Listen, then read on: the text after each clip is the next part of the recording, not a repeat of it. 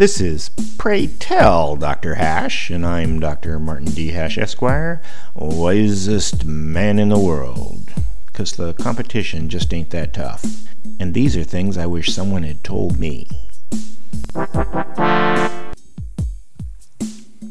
Today's topic: how long can communism last? Communism differs slightly from Marxism because the latter is a theory and the former tries to implement it in practice.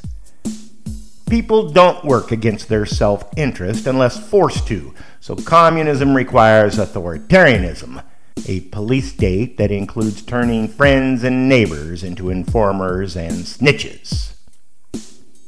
Marxism's primary tenet, from each according to their ability to each according to their need, divides the population exactly in half. So in the short term, half the people will benefit from communism, while the other half will be at their disposal. Due to momentum, coercion, and intimidation, this situation can continue for at least one generation. But as the productive members of society retire and die, those coming up have no lingering habits to be any more motivated than they absolutely have to be.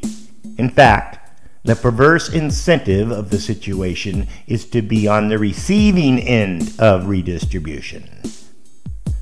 Children that have been raised under these auspices can be somewhat indoctrinated to work hard, but there will be no highly ambitious, no effort spared 24/7 workaholics that capitalist societies create.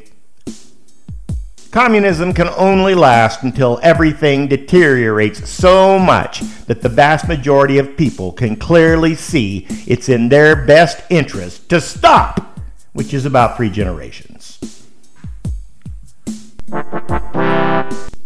For more, see my website at martinhash.com.